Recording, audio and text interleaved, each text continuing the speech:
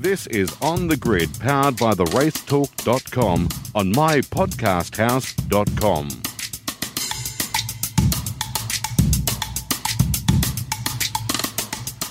G'day everyone and welcome to another episode of On the Grid here on mypodcasthouse.com. Of course, always powered by theracetalk.com, and fantastic coverage on theracetalk.com of this year's Bathurst 12 Hours. Speaking of the Liquid Molly Bathurst 12 Hour, we'll be having a chat to Richard Crowell and Mark Walker from theracetalk.com very shortly and talking about what a massive weekend it was up there on the mountain. We'll also cover off on the Supercars launch this week in Sydney and have a chat about that as well. All that to come right here on The Grid.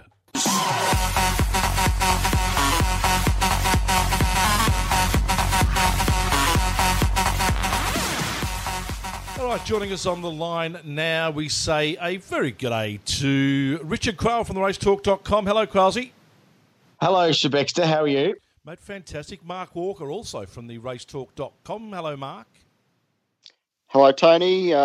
TV's Richard Crowell. Congratulations on another fantastic Bathurst 12 hour. I'm glad I was sitting at home watching it. You did a great job there, and congratulations to on your new job as an ambassador for New South Wales Tourism. Surprised me. He's dumped South. Yeah. I appreciate that. Thank you. Destination New South Wales, great partners of the Liquid Molly Bathurst 12 Hour, and we do what we can to support those that support that great event in the Central West region, which is home to many fantastic wineries and tourism. Yeah, I know. I was going to say the wineries in New South Wales. Come on, Rich, lift your game, bud. I know. I'm not going to lie to you. There's some conflict living where I do in the beautiful Barossa Valley of South Australia. It's all good. We loved it.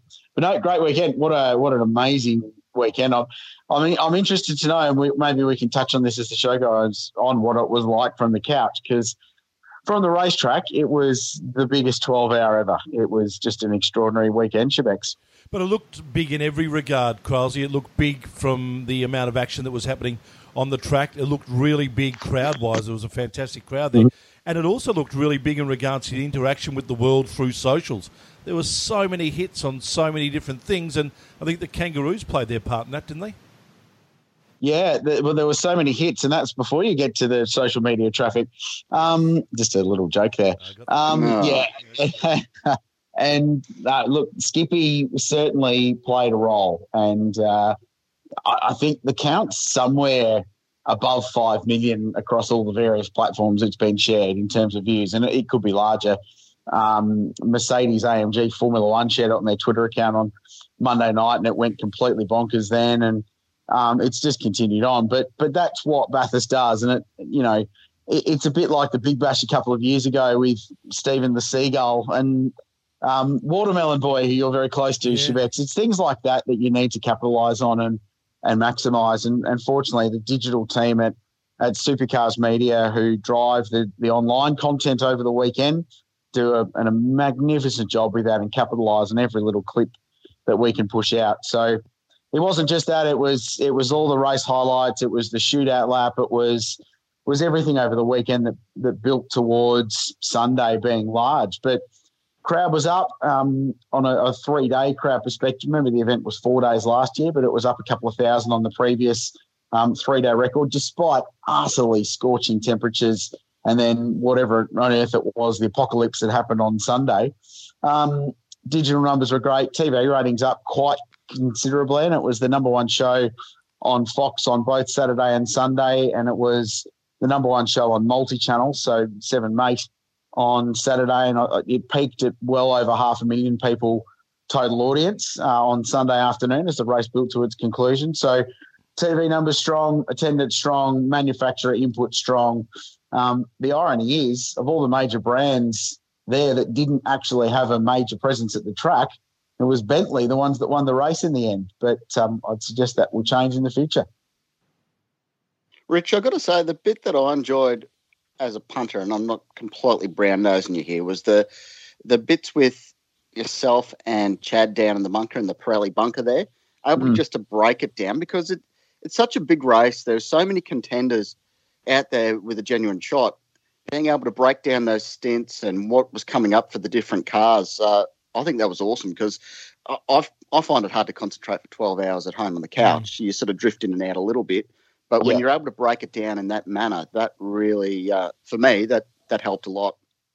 Yeah, we put a huge amount of effort into that, Chad and I, and we actually had a direct line to each other from the commentary box to Chad in the bunker, where we sort of just talked about strategy off air and then decided what we were going to talk about on it, which worked really well. And it was something we introduced 12 months ago that worked, and we took it to another level this year. And the wizards doing the graphics on that are just phenomenal. And all that was going in live as the race built, and they're programming this as the race goes on. So those guys deserve an enormous amount of credit. And Chad built a lot of that off notes and following the race while trying to be a pit lane reporter as well. So enormous credit to him for that effort. But I thought it worked well. And you would have noticed that at about midday we did a full reset. We played the intro again. We started from scratch, reintroduced everything, went through the strategies where they were. And it was like basically having two races or breaking it in halves.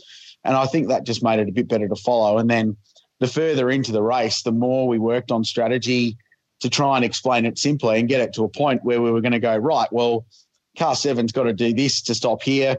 Car 912's running a lot later, so they're rolling the dice a bit. And I'm very proud of the way that we managed to explain the race in a way that you could keep up to date with it if you weren't following it devoutly, weren't following it for 12 hours on the couch. But if you were following it for 12 hours on the couch, which many people do, you could also build the story as the day goes on and get a grasp on it. So, no, I was wrapped with how that played out. And it was a compelling motor race to follow from a strategic point of view because there was so much going on and so much green flag running made it a very, very cool race to follow.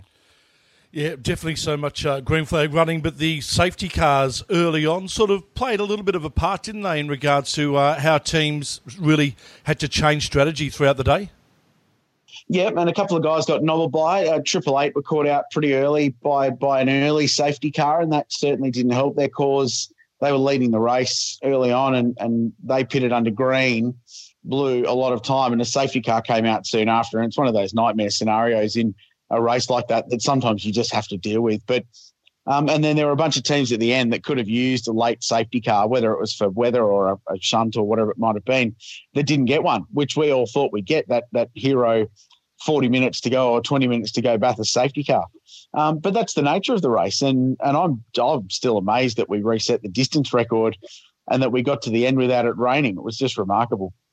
Yeah, for mine, that rain at the end, it was definitely going to rain. There was no way that it was not going to rain.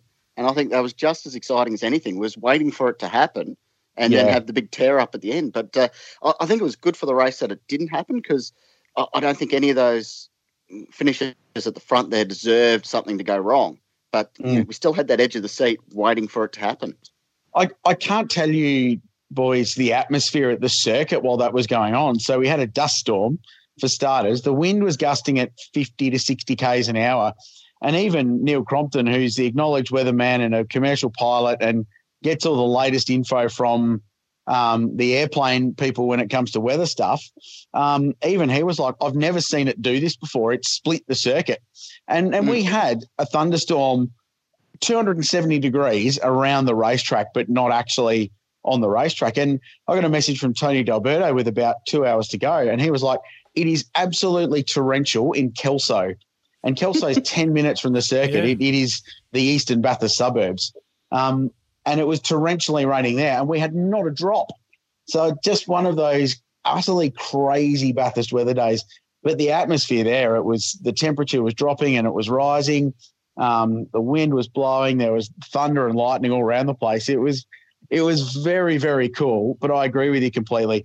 If it had rained with 10 minutes to go, it would have been a disaster. If it had rained with half an hour ago, it probably would have been all right because everyone could have got to pit lane, thrown wets on, and we still would have had a race. But 10 minutes to go, man, it would have been utter bedlam, and I'm not sure how that thing would have played out. So I think in the end, we probably got the right result. And it dropped hard the moment the checkered flag came out, which I thought was great. And then we had an hour's worth of solid rain, which meant that when I got back to the car park, my car was clean, no dust, which was utterly terrific. So it was a win for everybody. Talk to us about this Bentley Team M Sport car, the Bentley Continental. Beautiful looking car. Probably wasn't expected to be one of the major contenders, I would have thought, Krause, but definitely was there pretty much most of the day, and then had a very convincing victory at the end. Well, actually, Shebex, I fully backed them all the time because ever since they came there with the Generation 1 Conti GT3, and this is the Mark II version, they've been fast. And the car, it's a big car. It's a very stable platform because it's quite heavy for a GT3 car. So across the top of the mountain, it doesn't have that twitchiness that the Audis have got, for example. It's got good aero, but it's not overly draggy, so it's quite quick in a straight line. And it's got 1 million torques. So it drags itself up the hill because it's a big twin-turbo 4-litre V8. So it drags itself up the hill as quick as anything, and it comes down it very quickly as well. So for a Bathurst package, you couldn't design a better GT3 car, I don't think.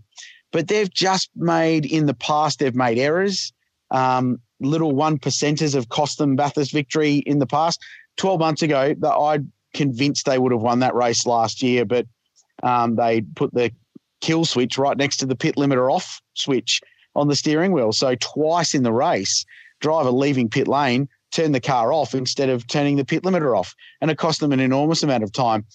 2015, their first year, they got hip and shouldered off the podium by Stefan Mucker in an Aston Martin in the last corner of the race. They lost the podium, finished fourth. They were third twice. So they've always been in the mix. You don't have favourites in this game, but I couldn't be happier for that team. And to put some significance into this, Bentley's motorsport history is 100 years long. Their last major race victory was Le Mans in 2003. And they've won nothing major since then. They won a race at Paul Ricard last year in the Blancpain Series, but that's it.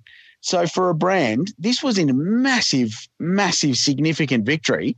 And for M Sport, who are World Rally champions, they've won the Manufacturers' Championship for Ford, the World Rally Championship with a host of great drivers.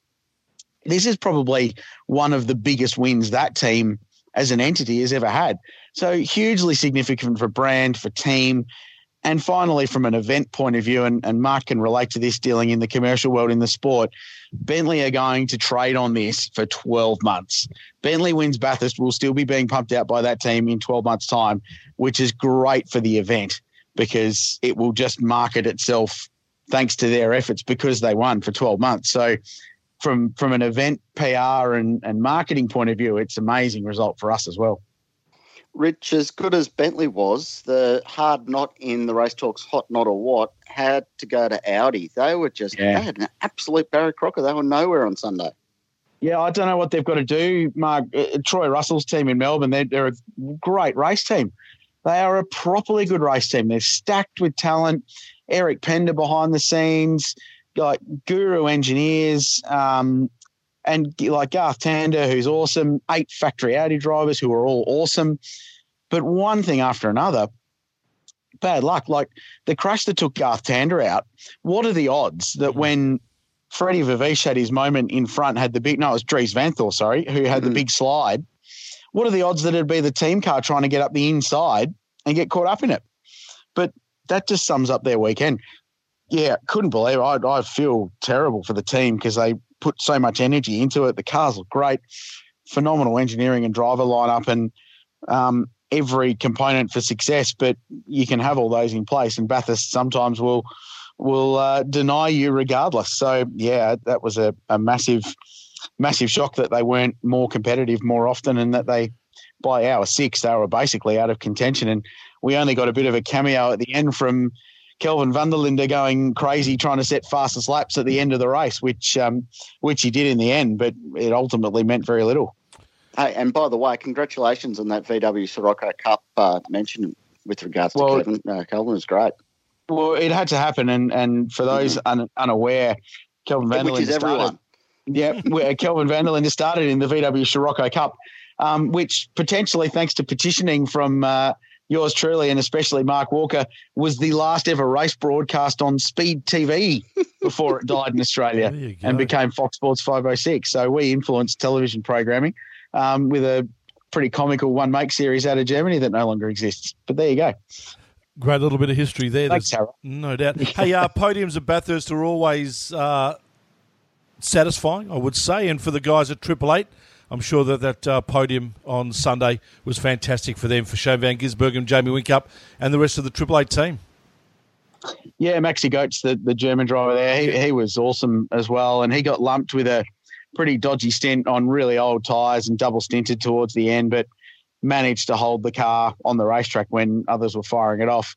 Yep, good podium for them. They lucked into it a little bit because the Group M car got disqualified or got pinged for a pit lane infringement, and that's another story because that's happened twice to that team in 2 years, that they've made little errors that have really cost them a chance at victory. But it was a solid performance for Triple Eight, and they're a better GT team now than they were 12 months ago, and I'm sure they'll continue to build that program with another season locked in GT World Challenge Asia. So strong performance, and the McLaren to finish second, that was a huge performance. I don't think many people predicted that going into it, but the car was fast, it was reliable, great drivers, and was a contender throughout the day, and really rose to the occasion. So I really enjoyed that, and I loved Ben Barnicoat grabbing the race lead on lap 6 or 7, I think it was, early in the morning, and just stuck it down the inside at the chase, and that sort of set the tone for what was going to be a brutally fast motor race, which it turned out to be. And then you look at Porsche on the other way. Sorry there, Shebex.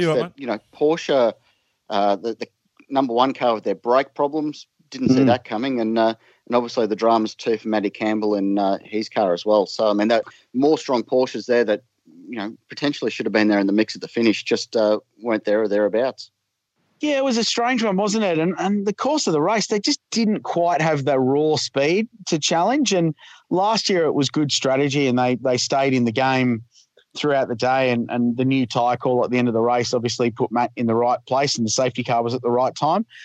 He lifted at the end and got car 911 somewhere in contention for a podium again. So I think it was a really solid performance. They just didn't have the raw outright race pace that the number 7 Bentley, the 888, the 999, the 60 McLaren, and one or two others had. So they were sort of 5th or 6th all day.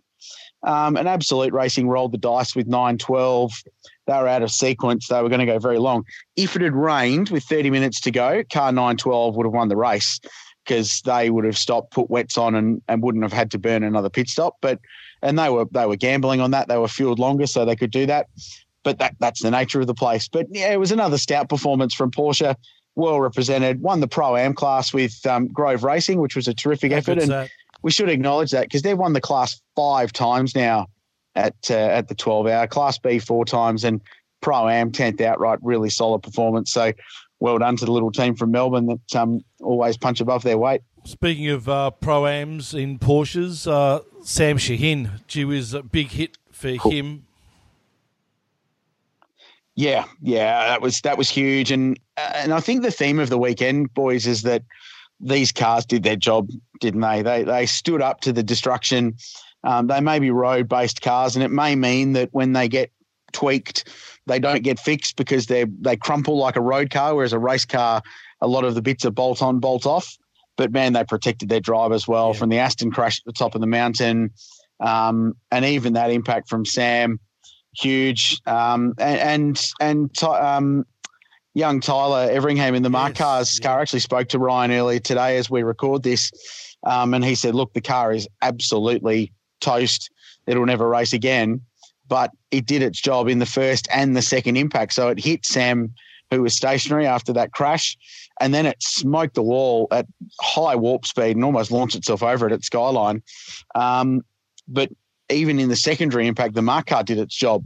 So Ryan was, while not happy about losing a car, was pleased that the car's safety features protected its driver. And the same can be said for Sam. He was flown back to Adelaide straight after pretty much that incident, was back in Adelaide early Sunday morning receiving care.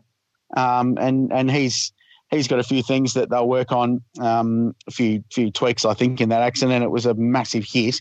But otherwise, I'm pretty certain he's going to be okay. So not great, but we're just thankful that the safety systems did their job. Boys, I'm going to throw this wild. It was wild there, Shebex. I mean, it was so hot. I mean, is that what we're putting this down to? All that craziness on Friday and Saturday? Yeah, there were so many different variables, and it was interesting. The internationals were asked about that on the broadcast on Saturday, and they all said, it's temperature and the track's very slippery and the level's very high. But there was a really interesting comment from David Reynolds who said they're chasing a lap time that's not there. They were here 12 months ago doing high twos, but a high two just wasn't on the cards on Saturday even slightly. So I think there might have been a bit of chasing a number that wasn't going to happen because the track was so slick and the temperatures were so high. Extraordinary day. I'd never seen or experienced anything like it, and just your heart's in your mouth the whole time because you're hoping these people are going to come out the other side, which fortunately they all did. But like that Marvin Kirchhoffer crash in the Aston, have you ever seen anything like that? No. Just completely mental. And then I'll make Canto, backs this thing into the tyre barriers, then the thing lands up on the wall. That's never happened in my mind. I mean, Bill Brown destroyed a Falcon there in the 60s, but that barrel rolled 50 times. This was a parallel park Lamborghini 6 feet up in the air. Just truly a remarkable day that'll stay with me for a while. Fortunately, it was capped off by a really, really good top 10 shootout, which we loved. So, yeah, it was a funny old day at the office. Kyles, here's the bloke that runs the PR for the event. Do you still scratch your head as to, and while we talk about massive numbers on TV and the like, it still hasn't really seemed to have caught the imagination of mainstream paper media? Yeah, I know what you're saying, and it's bloody hard work. But then it's pretty hard work getting a supercar story into the Daily Telegraph these days. And if you do, it's 10 pages in behind the NRL, the AFL, the cricket, and often the A-League.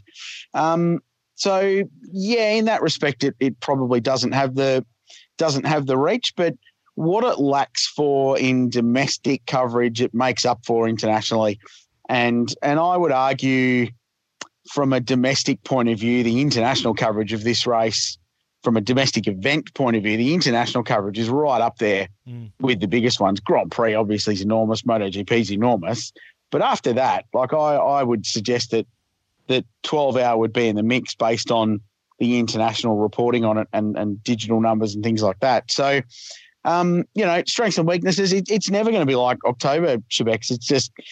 It's a niche race. It's a 12-hour race. It's going to be very, very hard to sell one way or another because it does play to a motorsport niche, and it doesn't have 60 years of history like October does, and like Supercars do, and everything behind it. But I think given the budget the event's got and the resource behind it, I actually think it does okay. I'm not trying to sound like I'm defending it, but yeah, it's a growing thing. But on that, every year it's bigger. So this year compared to last year, there's more PR. Compared to 2 years ago, it's probably double, and it just keeps building like that. So it's going to grow, and it's going to keep building. And, the TV ratings are a really positive sign this year that more people are starting to pay attention. But, Rich, you look, it was up against the cricket finals, the tennis finals, but that international coverage that you talk about, even just that Skippy bit, it went to NBC Sports in the States. W2F1 ran it. Like, everyone was on board with it. So the streaming numbers overseas, I saw some of those come through, and a lot of people were watching overseas the race live. Yep. So, I don't think there's anything really to worry about. Yeah. No, look, it's a niche event, but it fills its niche very, very well. And it holds its own, right? And up against other domestic motorsport events, and it's definitely one of the biggest GT races in the world for GT3 cars. I would stack our numbers up against the Spa 24 and Nürburgring, and I reckon if we don't beat them, we'd be within 5 or 10%. And those are events that have got 50 or 60 years of history and everything behind it. So I think where this event is at, given it's technically only a 10-year-old race because it had a full reboot in 2011 when it went GT, I reckon it does pretty well. Speaking of supercars mixing in with this event, some of the supercar drivers did extremely well. One in particular, Anton De Pasquale, who drove pretty well in that AMG GT3. Is he going to find himself at Triple Eight sooner rather than later based on that? Oh, yeah. I don't know. It would have been cool if that car had made the race. Unfortunately, written off in that crash we talked about earlier. But Anton was very, very quick. Oh, look, Shebex, everyone jumped to a pretty long bow when it was announced that he'd be in that car. But remember, that was a customer car run by Triple Eight for Sam and Yasser Shahin. So there were deals done by those guys to get the drivers in the car, and Triple Eight were preparing it and running the strategy and running the car on the weekend. So I think there was a lot read into Anton driving a Triple Eight car when it was Anton driving the Bender Motorsport Park car that just happened to be run by Triple Eight. But is he going to be in a gun car and supercars? Absolutely. It could be this year. He's in an Erebus car, and they could be really good with the full reset we've got again, with the aero changes and with the damper changes across the board. Who's to say that Erebus couldn't come out and smoke everybody? So, yeah, no doubt, mate. He's a massive talent. We all know that. And we spoke at length to him and about him on the show last year, and I don't think there's anyone on the Race Talk that doesn't rate Anton as a talent moving forward. He actually did very well, because he was at... yeah, and you know what, Tony? It's going to be between Triple Eight and Team Penske. I mean, I think they're both going to want a piece of him. Yeah, that's fair call. I was going to say, he actually did pretty well. He was at the baseball semi-final down here in Melbourne on the Thursday night, and then must have flew direct into Bathurst on the Friday morning to be a part of it. Really? Yes. Guru. Oh, race car driver life. Like it. Yes, exactly. Hey, once again, Kralsey, congratulations on the 12 out of you and all the team that gets behind it and puts it together. It was a fantastic production, as Mark said, and we look forward to next year's iteration of the whole thing. Yeah, thanks, mate. It's an amazing race, and I'm massively parochial to it because I've been involved for a long time. But yeah, I mean, I'm very, very proud of where that race has grown to in the last couple of years, especially. And probably my favourite thing is that everyone thought that when Supercars bought it, they were buying it to kill it, but actually, it's now an absolute core part of Supercars business and a huge part of what they're doing from an events portfolio point of view. So I love the irony in that. It's such a cool vibe over the weekend, and Mark's been there and experienced that international factor. You know, the campgrounds are full, but I reckon there's probably 25% that do both the 1,000 and the 12 hour. It's a completely different audience. And I think that's great because it means more people are watching motor racing, and there's the less crossover. That's actually a good thing because it's a different audience and it's bringing a different vibe to the sport. When more people watching the sport, as we often say, is better. It doesn't really matter what it is. If it brings people in, then fantastic. And this brings a whole new audience to Bathurst, to GT cars, to great race car drivers, and to unknown race car drivers that are fantastic. So all of those things make it very, very cool. But in the end, it's just another epic Bathurst enduro, and I find it very difficult to go wrong at that joint. Now, don't go anywhere, boys, because I want to spend a couple of minutes just quickly looking at the world of supercars. Of course, they had their launch earlier this week. No great surprises out of that. It was good to see a red Coke car out there in the field, though. Go, Mark. This is all yours. Oh, thank you. Oh, geez, right. Cool. Interesting that there hasn't been any additional announcement or comment from Coca-Cola about the deal. Wouldn't you think if you wheeled out a race car with Coca-Cola down the side of it, you'd have someone from Coke mention something? So are we taking into it that it might not be an actual deal as such? Well, who knows? No one knows. Well, my info is that it's a deal, but is it a cash deal, or is it certainly made waves, didn't it? And from a sport point of view, it doesn't matter to me whether they're putting in 50 grand or 500. It matters to the team, I'm sure. But to have a major brand like that, not only returning to the sport, but investing in the sport. It's not an oil company. It's not a petrol station. It's not a seller of wheels or car parts. It's a retail brand. So from an outsider's point of view, whether it's 50 grand or 500, having a Coke car in the field is great for the series from a visibility point of view, and from a look, major brands are still involved in this thing. Now, the business case behind the scenes, no one will know. They might not even know what it is. I don't know. But from a pure visibility point of view, it's terrific. I was a bit surprised that budget didn't extend to a car cover while they were trucking it to the launch down there in Circular Quay.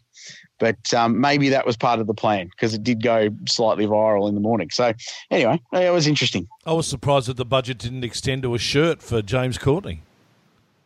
No, I think he was in a Team Sydney shirt. It wasn't an overtly bright standard race car team shirt, but I think and I saw photos of Jono Webb there as well, and he had a Team Sydney shirt on as well.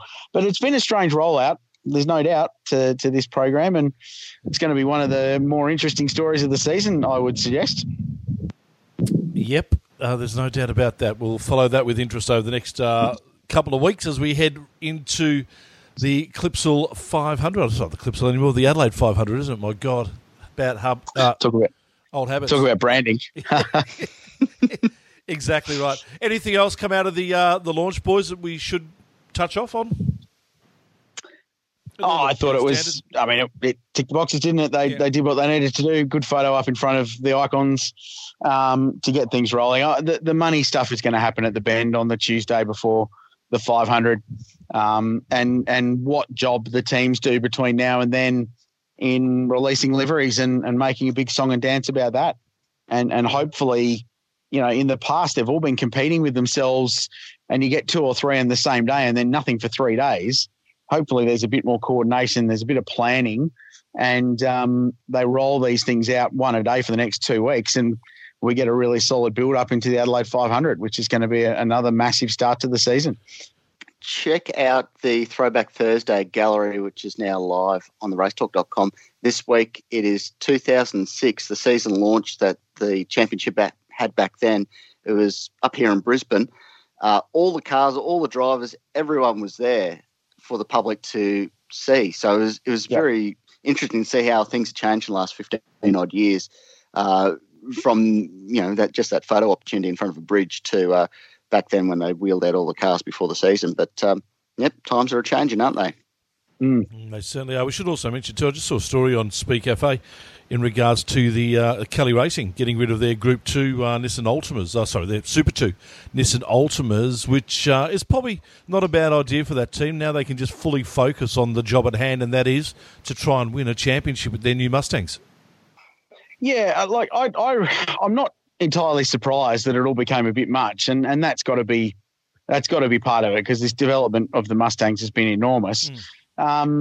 So hopefully they can go to a new home, whether Matty White buys them or another team gets them. And Matty's proved that those cars are very good in Super 2 competition. For the last couple of years, they've arguably been the benchmark. So hopefully they find a home. I'm not shocked that they're not doing a Super 2 program.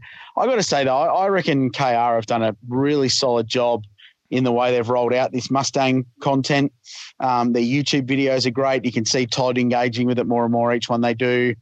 Clearly up his wheelhouse. It's exactly what he likes to do. And, they did the deal with Auto Action for regular stories and features about the build of them. So I think they've done a really, really good job. Super 2, for a while there it was looking pretty tragic this season, but there's been a few announcements lately and the field's looking pretty strong. So I don't think they're going to miss 2 or 3 Nissan Altimas from Kelly Racing in the grid, and who knows, they may pop up there anyway.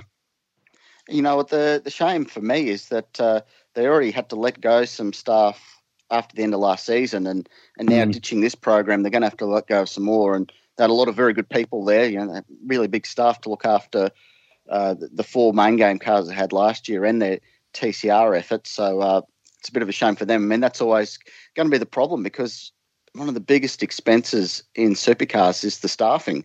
And it's all good and well to say, we need cheap formula, we'll get these cars that maintenance free and are easy to run, but then you gut the industry by sacking everyone. So, when these downsizing things happen, it's always a shame for those people in the background that you never hear about. Yeah, it certainly is. Boys, we'll leave it at that for the moment, because the next couple of weeks heading into the Adelaide 500, is going to be some pretty in-depth discussion from all of us in regards to what's happening in the world of supercars. So really look forward to that. Congratulations again, Kralsey, to you and the team. A great job on the weekend. Mark, congratulations to you for just being you. I didn't fall off the couch this time, so That's that was a good a start. great bonus. And congratulations to you, our listener, for listening in. Yeah, definitely. And we will reveal our secret Adelaide 500 beer location in our previous show for the Adelaide 500, as we do. Come and have a drink with us at the Race Talk. We started that at the Gold Coast last year with great success. 100% hit rate. The one person that listened came and turned up for a beer, which was terrific. So we'll roll on with that. And we've got some more exciting announcements to come as well, I think, for the show moving forward and what we're doing on TRT. So exciting times. I'm going to go and find a rock and crawl under it for about a week, and then we'll start looking at supercars for the year. Just try and be awake by either Saturday or Sunday afternoon, because I'm coming over to Adelaide for the weekend for a bit of baseball, so I might find some time to pop up and say hi. Super. Oh, we'll welcome you to the Barossa Valley. Absolutely. Actually, can we just say one final thing on the Bathurst 12 hour? Friend of the show, Dirk Kleinsmith. Can we just agree that he is the absolute star of the weekend, getting absolutely poleaxed by the Supercars TV crew filming a pit stop there? Was that just not one of the great moments? Not just of the weekend. He is just the absolute star. Yeah, that's the moment of the year from the media industry, and it happened before round one of the Supercars Championship. That was amazing. Can we make an executive decision now as two members of the Media Association Awards that we form a new award that has to be won by Dirk this year? And I'm not sure what we're going to name it, but... Well, the Rugby Tackle of the Year award. Player of the Year or just something. The action photo of the year, him hitting the ground. I mean, that's it. Oh, it was funny. It was great live television, that. I enjoyed it. I thought your commentary of it made it. It very much helped. Hey, all right, guys, we'll catch you next week. Look forward to it. Enjoy the week in sport. Thanks, boys. Cheers. Cheers. Richard Crowell and Mark Walker joining us here on the grid. We'll be back again with another episode next week right here on mypodcasthouse.com.